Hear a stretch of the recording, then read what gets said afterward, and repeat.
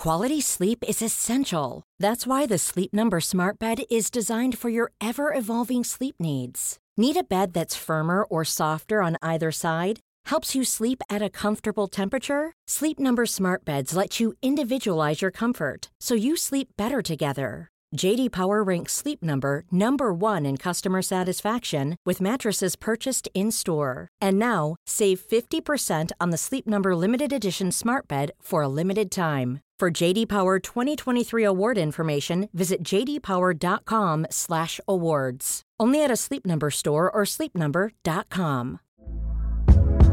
Hey there, it's Michelle Norris. I'm host of a podcast called Your Mama's Kitchen. When I travel, I'm usually looking for a way to find a taste of home when I'm not at home. And one of the things I love to do when I am at home is entertain. And Airbnb allows me to do that. When I was in California recently, I rented a house that had a great kitchen. And when we were sitting around the table, we're all thinking, we're in someone else's house. Someone could be in all of our homes as well.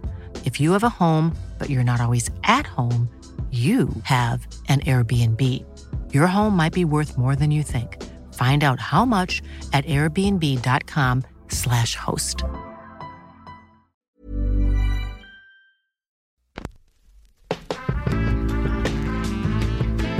What we just watched shouldn't exist in the world. Just like that. Honestly, I enjoyed it. It feels like groundbreaking television. Kind of man intrigued and back to angry again. It's a great opportunity to catch up with the old ragtag bunch. Worst idea you ever had in your entire life. I'm going to let you lead the episode, Tim, or at least the intro. Watch it. Watch this, everyone. Here I go. Welcome to the worst idea of all time, and just like that, season episode 10. Tim's full of beans. Guy Montgomery's down and out with the flu, and we have a very special guest. She's a world famous comedian who you've seen live at the Apollo on 8 out of 10 Cats. She's an author who you know from her book that came out this year, Strong Female Character, and she's also a podcast host on her BBC show Wheel of Misfortune. We've got Fern Brady. Hello. I'm so happy I've been allowed on to talk about this. This series has been great, hasn't it? It's not that you've been allowed on, Fern. We weren't withholding this opportunity from you. It's a pleasure to have you, and I'm totally with you. I think this series has been great. For context, I watched this episode with a fever of 39.1 degrees Celsius, and it's the closest I've come to not being able to enjoy, and just like that, season 2, the whole run. You probably missed out on a lot of the amazing dialogue because I just watched it for a second time and realised I'd missed stuff the first time. They played a word association game in this one. Oh my It God. was awful. Did you see that? Do you remember that? I'll just remind you. It's at her. Do you know, I thought I was going to... Oh, yeah, please. So they play a game where Carrie makes everyone say fear, possessiveness, limits, and they're all just looking at each other around the dinner table. That's skipping ahead. Oh my God, I think we've watched different episodes. Is that the last episode? Okay, shit. Fuck. It's the dinner part. It's okay. It's the Last Supper part 2. Okay. But I've seen the one before. We've watched part 1. Okay. Well, you've seen it all. So you've just watched the finale for the second time. And that's going to make for a slightly delicate conversation because I would describe what's contained in that episode as spoilers. We've been building to this the whole time. Do you want us to jog your memory on what happened? Yeah. What happened in the Last Supper part 1? Yeah. I'll try and go down the stuff I remember off the top of my dome. Carrie and Aiden are happy and together, and they go and visit Steve in Coney Island, who started a hot dogs and oyster Can shack. I just pause to recap? When I was in New York this summer just been, I went to that literal spot. I went to Coney Island and I bought a beer from that exact shop. Oh, it's big. Amazing. Yeah. That's the universe pulling you together into the world. It's pretty crazy. We've got eventually Aiden gets a call from Kathy, his ex, because Wyatt has kind of flipped out. He rung Aiden. He was like, "Mom's being a bit." No, wait. Yeah, they're American. Mom's being a bitch, and so he goes to the farm, away from his mum. He's 14 years old. He gets drunk, steals the truck, crashes the truck into a tree, breaks his collarbone and his leg in two places. And spoiler: at the end of the episode, Aiden is crying into the phone saying that he should have been there for his boy. Was that heavy for you guys? That felt heavy to me. No, it was funny. Why was he crying so hard? I'll let Fern tackle this. Why was he crying so hard? It was... I think because his teenage son had just fucked his body up in a drunk driving accident. I think is why he was crying so hard. His crying was crazy. I didn't like it. Was too much. But he didn't even cry that much when she cheated on him with Beck, which is also quite bad. She didn't cry. Aiden's never cried that hard. I just thought it was a bit silly. But you're making me sound... Guy was upset because of this sort of fatherly connection and okay. a kid getting in trouble.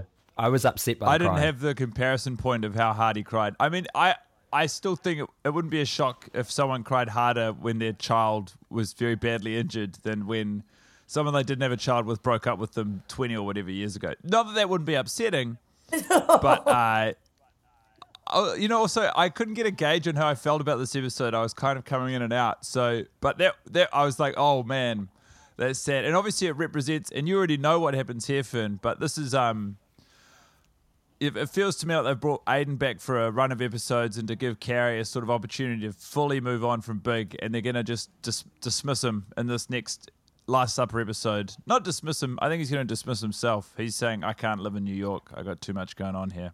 Yeah, and he was always drawn to the countryside because he had his cabin in the woods with the squirrel in the original series. So it's already... It makes sense if Aiden goes back. But that's not exactly what happens in the last episode, but I suppose I better not tell. Yeah, please, hold on to your knowledge and hold on to your hats. I appreciate the carefulness. And also, Fern, apologies if I talk over you. The internet connection's a little bit crazy. So yeah, I really... It's not always me being an arsehole. Sometimes it will be, but 50% of the time it's the internet. No, I only just realised there's a massive delay. C'est la vie. We will sail on. The other things that are going on in this episode, Lisa Todd Wexley. Now we're talking heavy. I couldn't... This is heavy. Lisa. She gets a extension on her mini documentary into a 10-part series with PBS, and then she gets pregnant, and then she has a miscarriage, and then we don't really see what happens after that. It just sort of ends. Well, she was already pregnant before she got that series, and we also see her calling out Herbert, who's emerging as the villain of the series, for not getting a vasectomy 8 years ago when he said he was going to get a vasectomy. That is pretty poor form. What was your read on that, Fern? So I've been thinking a lot about her character in general. Basically, it was really well intentioned that because they're obviously trying to make up for the sins of the Sex and the City film where they had one black person in it who was like, my very own handbag.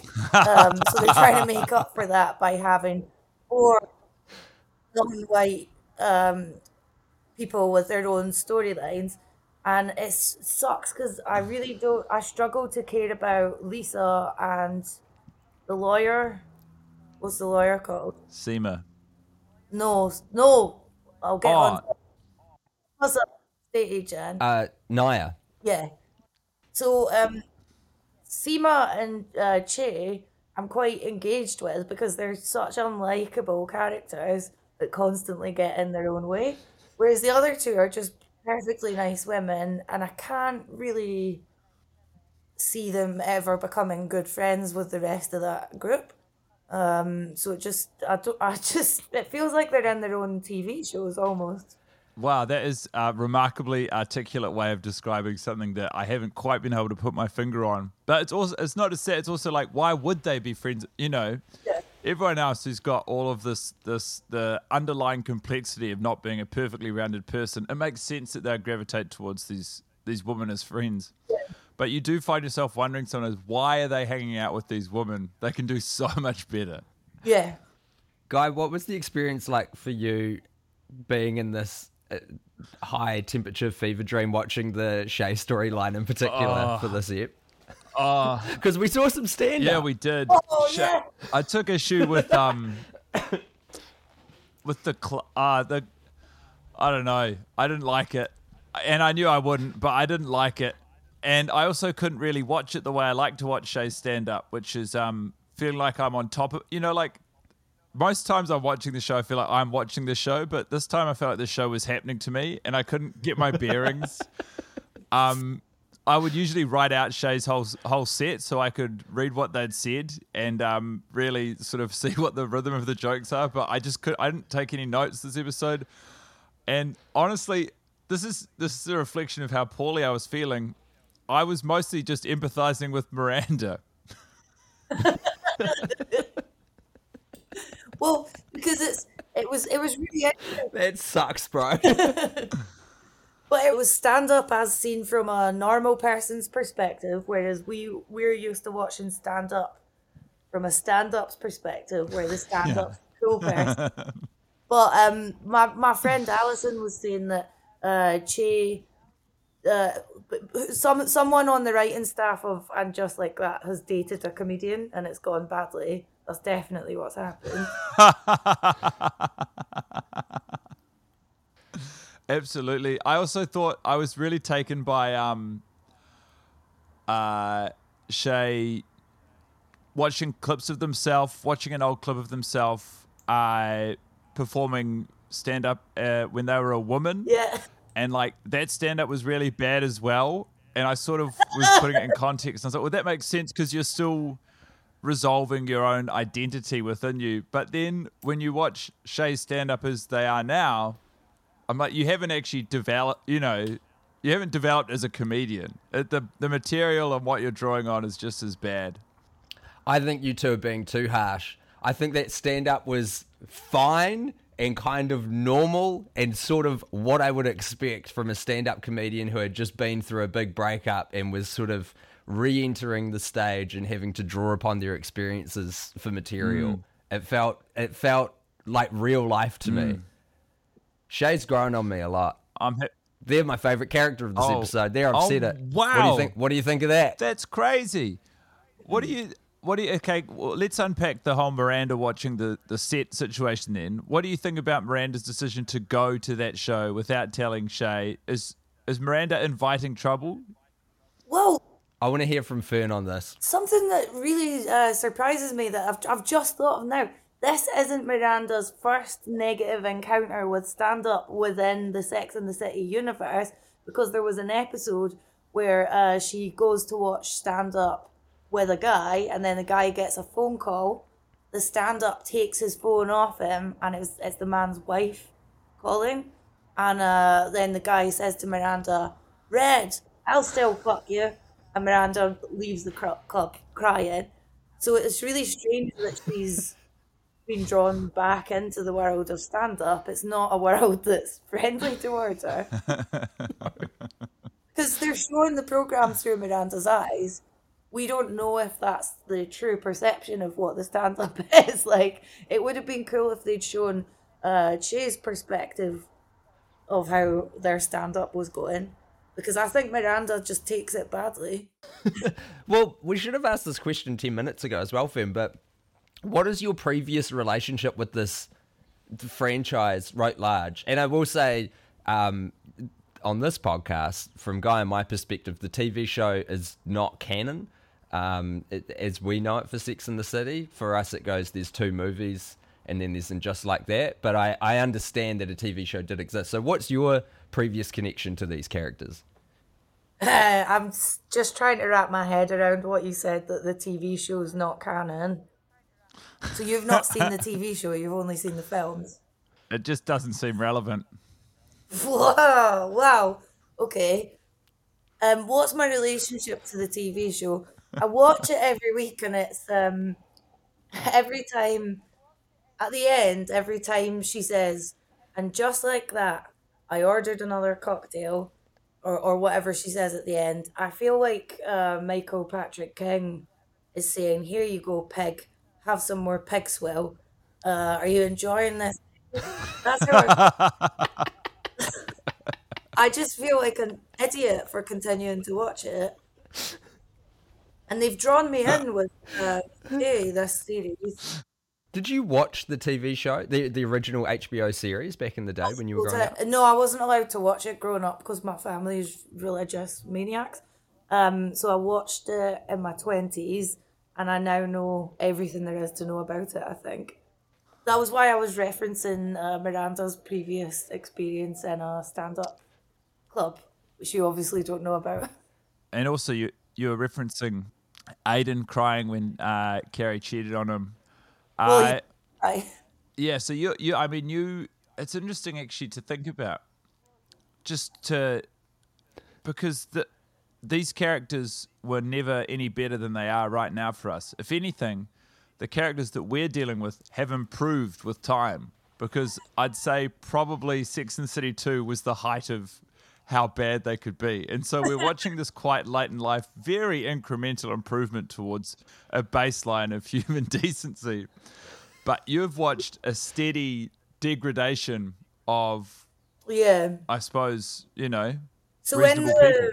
Well, the only way that the program is in any way bearable is because you know who the original characters were, and you know them in their purest form, where they were all just people trying to work on their careers and have a relationship, and now they're these vile, like, ultra rich, elite New York people that they're just like the worst people ever. But I still have a connection to who they were in the series. So I continue on with it. Yeah. That's like people who still like Kanye West.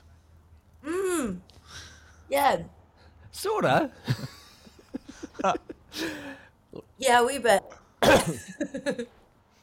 Well, let me ask you this, Fern. A character who's got, in my opinion, a pretty fun arc in this episode, the part one of this 2-part finale, is Charlotte, who has discovered that now that she's got a job, the family falls apart and constantly is bombarding her with phone calls and text messages to ask where the remote is or whatever the fuck. Rock forgets their notebook at school. The parents have got to drop everything to get this notebook back. It's not happening, though, because Charlotte's back at work and selling a painting for $100,000 to Sam Smith, and then does and gets shit-faced with the her co-workers at the gallery. And this feels, without having seen it, this feels like a kind of an attempt at return to form. This is, as we know him, Mattress Pikelet King, as you know him, Michael Patrick King, saying, "Here you go, piggies, drink up. Here's a bit of a nostalgia brew for you." I don't know why they put Sam Smith in it in that fetching blue outfit. That was awful. Yeah, that was... I also don't really buy that Charlotte would be frantic about helping her kids out at school because she'd have loads of staff. There's a lot of changes with the characters, though, that make the whole thing feel uncanny. So, my second favourite character in this episode is Anthony, because of what's going on with him, and that the gay male world has turned without him moving. He is now this outdated dinosaur who refused to be versatile and is only a top.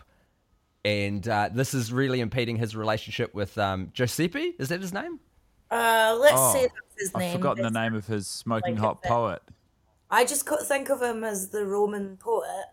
But I wonder if the actor that plays Anthony asked for a better storyline, because he's such a good actor and he's had to put up with so much shit all through the series. Then the film with the Liza Minnelli thing, and he just has to go with Stanford because they're both gay. And then he runs a bakery with just hot men. So he's obviously said, "Listen, I want something meaty and political. We're going to completely flip the script on what you've given me before." Yeah, because they had that whole thing about old gays versus young gays. Yeah. What's your take on it? What are you... I just feel like that's a very accurate point. And then just when I feel like they're letting Anthony spread his gay wings, and maybe even his ass, they've reintroduced like a historic, they're like, no, you don't get your own present storyline. We're just going to tether you back to Stanford, which comes out of absolutely nowhere. It's like, I understand they're trying to honor the actor who played him, but it's honestly been so long. Like, that happened at the start of the first season. It's so random and obscure to reintroduce Willie Garcia or Stanford being like, oh, and by the way, just for everyone who's had this hanging over them for the 21 episodes of this show, yeah, he's a monk in Japan now. So that's what's going on there. Yeah, that one really annoyed me because I'm sorry that Willie guy died, but the audience doesn't care. So I don't want that to be brought into my. I was really annoyed at that. Like they could have shared that picture amongst themselves on set that day instead of forcing it onto me. I'm making myself sound really cold because I've complained about it. It was so weird, and the only thing I could think of is it's the people who make the show. A guy died in real life, and they really threw him under the bus by making his storyline that he suddenly ran away from his husband. Yeah. To go to Japan to pursue a life doing TikTok for a pop star. He was managing someone's TikTok account. Yeah. And so they were like, first off, that is a crazy thing to do. If an actor dies in real life, don't write the character out as a villain. It's so unfair. It does kind of line up with the original Stanford in the series, though, because he used to be the manager of he managed an underwear model that he went on to date. So I know I'm not supposed to reference the series, am I? But it kind of lines up. What storyline would you have had for Stanford? To incorporate his death? Yeah. I guess you couldn't kill him. This was the problem. Ordinarily, you would have him pass away so that you could have this sort of meta grief process for the fandom. But they had just killed the character of Big, so you can't just keep killing dudes on the show. Right. I guess. So in the world of the show, they killed the guy that should have been cancelled, and they cancelled the guy that should have been. Whoa. That's blowing my mind. Hey there, it's Michelle Norris. I'm host of a podcast called Your Mama's Kitchen. When I travel, I'm usually looking for a way to find a taste of home when I'm not at home. And one of the things I love to do when I am at home is entertain. And Airbnb allows me to do that. When I was in California recently, I rented a house that had a great kitchen. And when we were sitting around the table, we're all thinking, we're in someone else's house. Someone could be in all of our homes as well. If you have a home, but you're not always at home, you have an Airbnb. Your home might be worth more than you think. Find out how much at airbnb.com/host. I'm Sandra, and I'm just the professional your small business was looking for. But you didn't hire me because you didn't use LinkedIn Jobs. LinkedIn has professionals you can't find anywhere else, including those who aren't actively looking for a new job, but might be open to the perfect role, like me. In a given month, over 70% of LinkedIn users don't visit other leading job sites. So if you're not looking on LinkedIn, you'll miss out on great candidates like Sandra. Start hiring professionals like a professional. Post your free job on linkedin.com/people today. This is Paige, the co-host of Giggly Squad, and I want to tell you about a company that I've been loving, Olive & June. Olive & June gives you everything that you need for a salon-quality manicure in one box. And if you break it down, it really comes out to $2 a manicure, which is absolutely insane. It's also so easy to get salon-worthy nails at home with Olive & June. The difference between how your nails used to look when you did them yourself and now with the Mani system is a complete game changer. The best thing about Olive & June, too, is it's a quick dry. Dries in about 1 minute, lasts for 5 days, and full coverage in up to 1 to 2 coats. Visit oliveandjune.com/perfectmani20 for 20% off your first system. That's oliveandjune.com/perfectmani20 for 20% off your first system. I forgot he was cancelled. Wow. Hot air balloon operator in Berlin.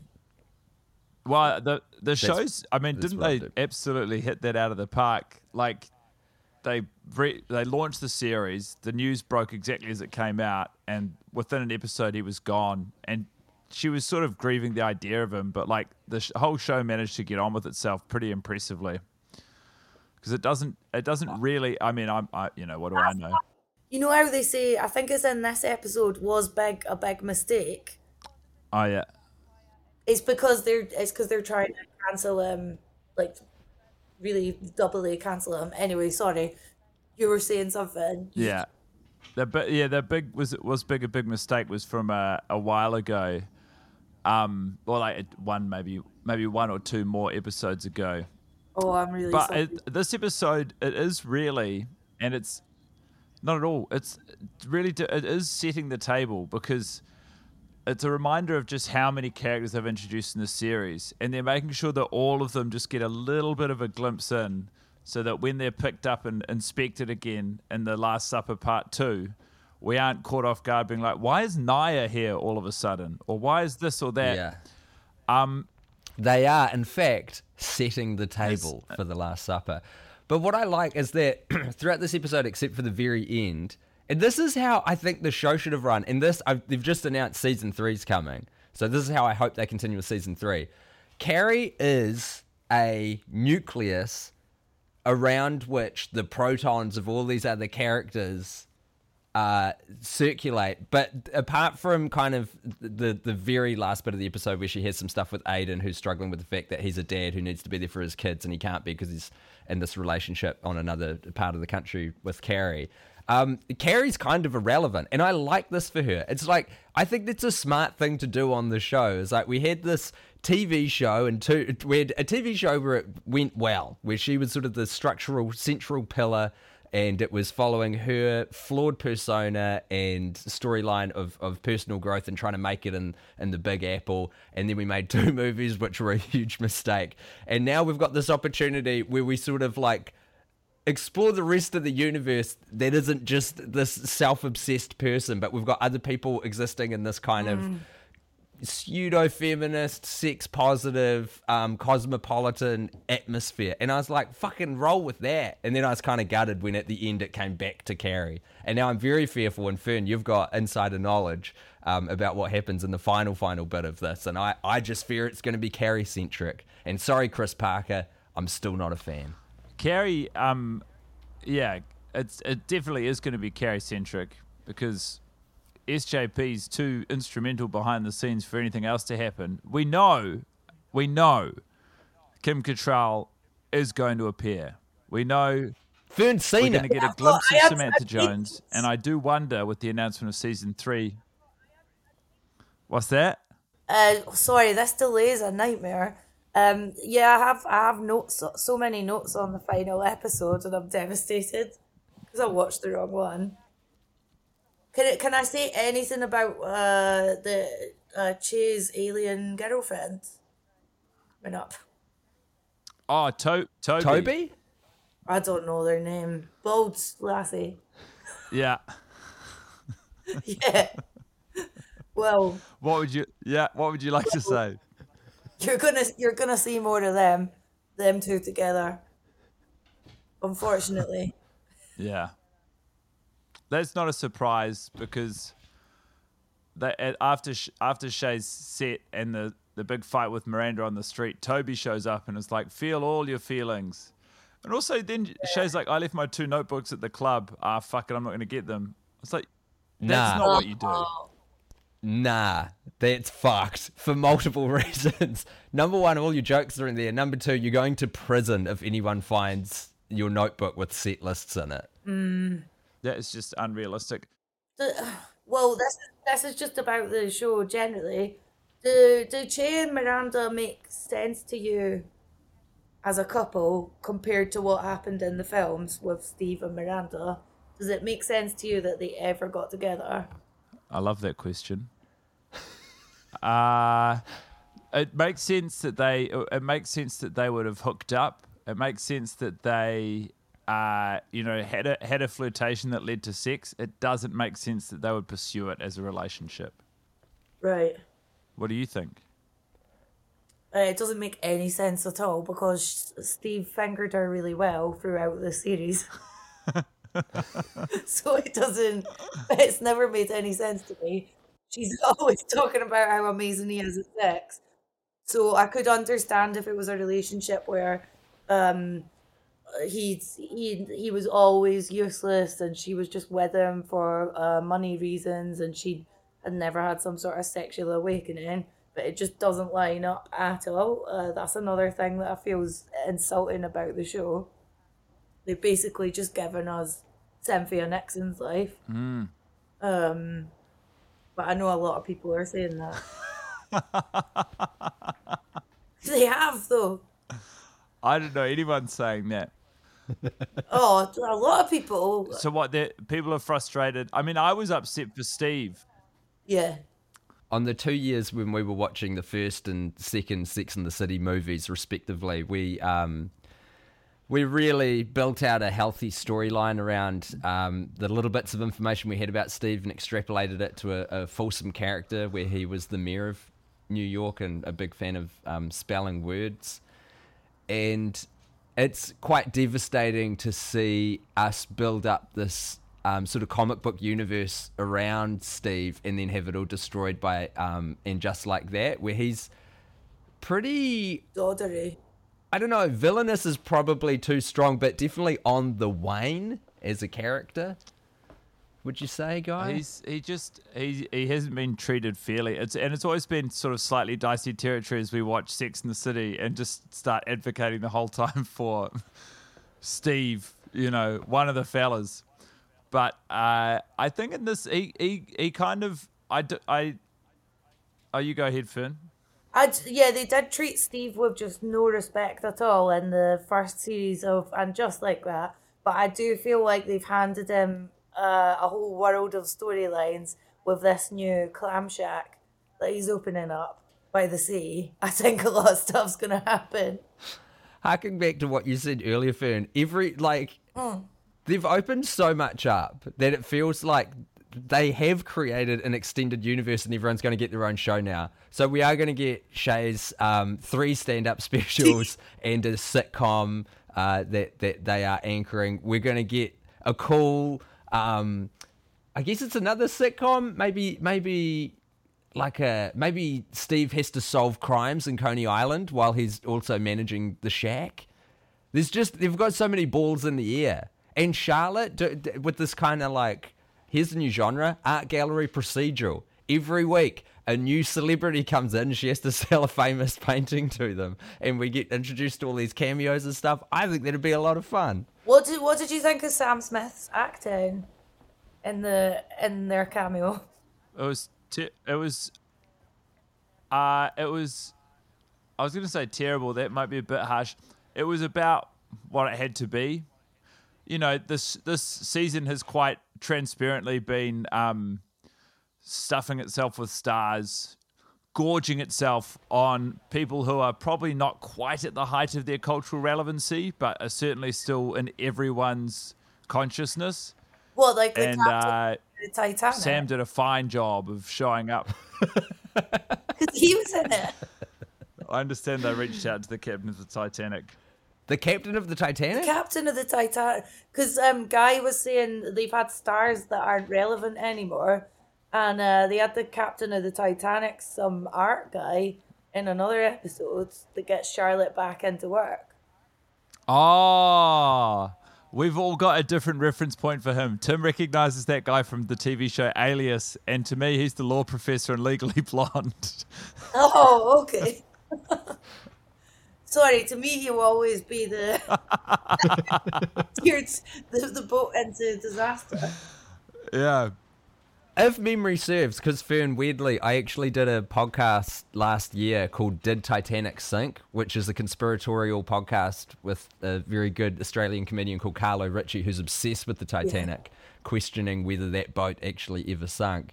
And if memory serves, from my one piece of research I did for the podcast, which was watching, again, James Cameron's Titanic, I think that guy was the designer. Yeah. He was the guy who tried to make it all safe. And I've forgotten his name, and Carlo's going to kill me. But then to cut costs, they got rid of them all. Anyway, I've got a very specific question for you, Fern, because there was something that jutted out at me at the start, and it's annoying because in addition to championing Steve, one of the few fellas on in the movies and this and Just Like That, we also championed Brady, another cis dude, because we found a fellow guy and we were like, legend. He has almost a cameo level of exposure in this episode where he rides up on a bike at the start where Carrie and Aiden go to visit Steve at the shack on Coney Island.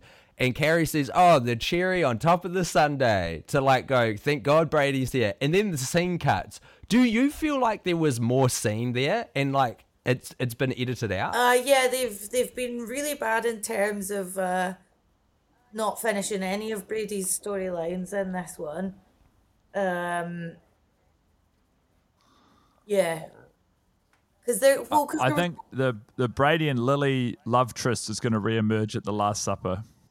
I forgot. Doesn't. They never. Oh, no. Spoilers. Sorry.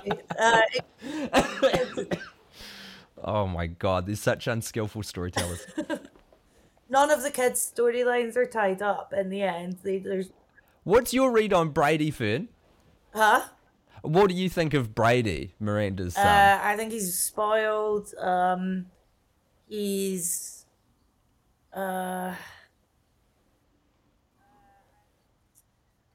I don't see any of Steve in him. I don't see any of Steve's resilience in him. And I don't see any of the toughness that led Miranda to becoming a partner in her own law firm by whatever age. I think Miranda's done a bad job of raising him because he's very spoiled. Oh, this is a brutal one for the internet. Sorry, Fern. Can I quickly, before we get out of here, I just want to ask about some... well, first of all, I just wanted to take a moment to say that I really liked Charlotte's storyline in this episode. And I liked seeing Charlotte show up pissed and being like, I was a person, fuck you, sort your shit out. I thought, unironically, in the world of the show, I was like, that rocks. Yeah. You got your shit going on. I want to know about Carrie's... And Carrie's always been, I guess, somewhat morally ambiguous, but do you think if you were Carrie and you've got this Last Supper coming up and you went to that gig with your old great friend Miranda and you got these limited seats at the table, would you uninvite Shay? Yeah, that's what any normal person would do, but Carrie and Shay inexplicably have this cozy relationship because they did one series of a podcast together that Carrie was only doing to try and stay relevant.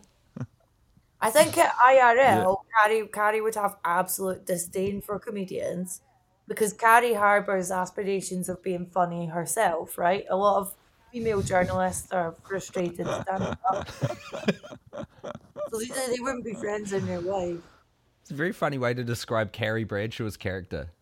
What? Someone who has aspirations of being funny. I agree. Oh, you agree, Tim? Because you loved Shay in this episode.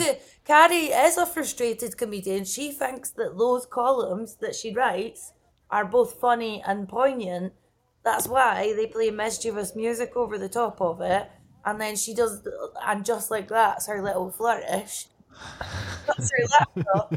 Case closed. Another great column. She does. I don't buy that she would ever have liked or maintained any contact with Jay. I am inclined to agree. And actually, hearing you talk about that reminds me, and this is something that's been totally abandoned, but was a real focal point. We spent a lot of time with Carrie wondering and worrying over the publication of her book and how it would perform. We saw her hustling to get shout-outs and newsletters. We saw her dealing with a publicist, going to WidowCon. And I suppose it's true of the character because she's so wealthy, she's insulated from how it performs, but it just felt like they put so much energy into making us care about this book. And then whatever happens, whether it's succeeded or failed, it's like, that doesn't matter. As someone who's had a book out recently, there's no refreshing Amazon reviews. She's not checking her ratings on Goodreads. She's not complaining about having to do bad publicity that she doesn't want to do. So yeah, she doesn't mention it. And you'd think the book was important to her because it's all about Big dying, but then was Big a big mistake? So she kind of just wants to forget about the book. I suppose so. Well, to sort of wrap things up here, Fern, I just want to open the floor to you because you're in this unique position, which we didn't know that you would be in coming into this, where you've seen everything. Yeah. You've seen the whole damn thing. Yeah. I just would love to hear from you, like, what do you think of this thing? And Just Like That, particularly season 2, as someone who, you know, was shielded from the original HBO show in your childhood because of conservative upbringing, and then got to like explore it and really get into it in your 20s, and then revisiting this universe now. Like, what do you make of this fucking thing? The only reason this show gets any views is because we now all watch a lot more TV, and there isn't appointment viewing TV. Like the original Sex and the City was something people would put time aside to watch on a Thursday night or whenever it was on. Whereas this is really, every week that I watch it, I reflect on my blatant disrespect for my time on Earth.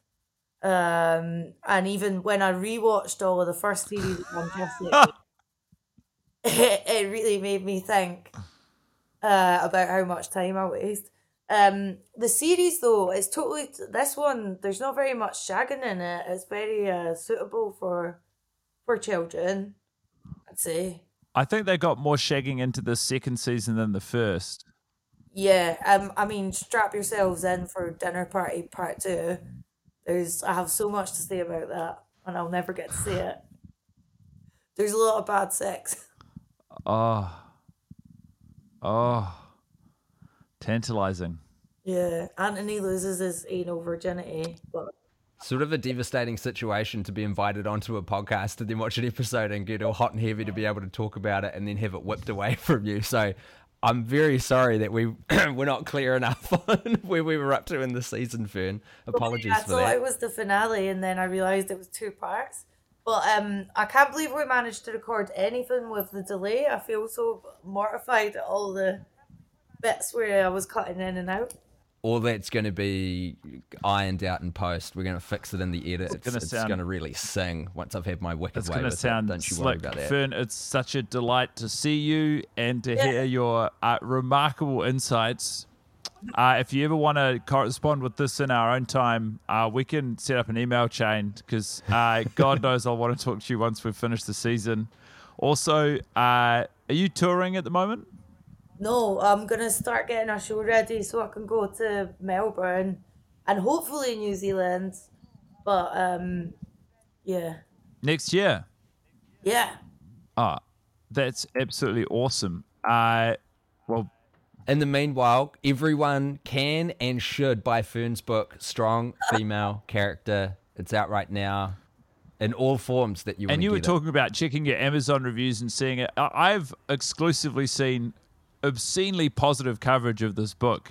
You must feel remarkably proud. I haven't read it yet, but everything I've seen about it has been that this is a one-of-a-kind thing.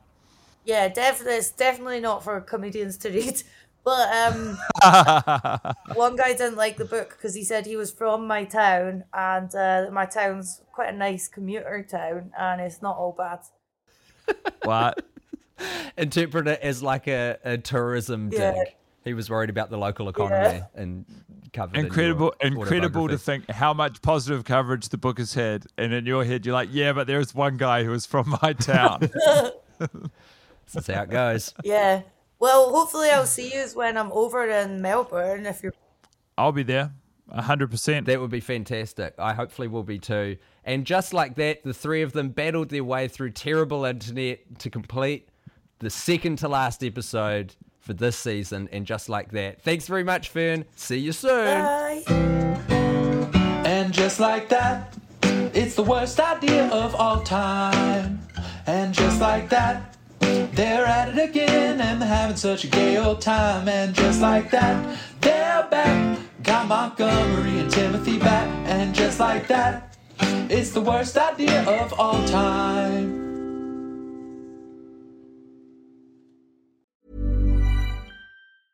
Planning for your next trip?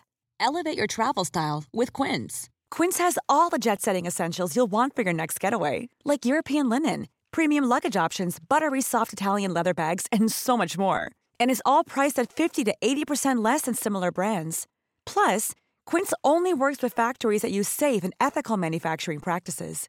Pack your bags with high-quality essentials you'll be wearing for vacations to come with Quince. Go to quince.com/pack for free shipping and 365-day returns.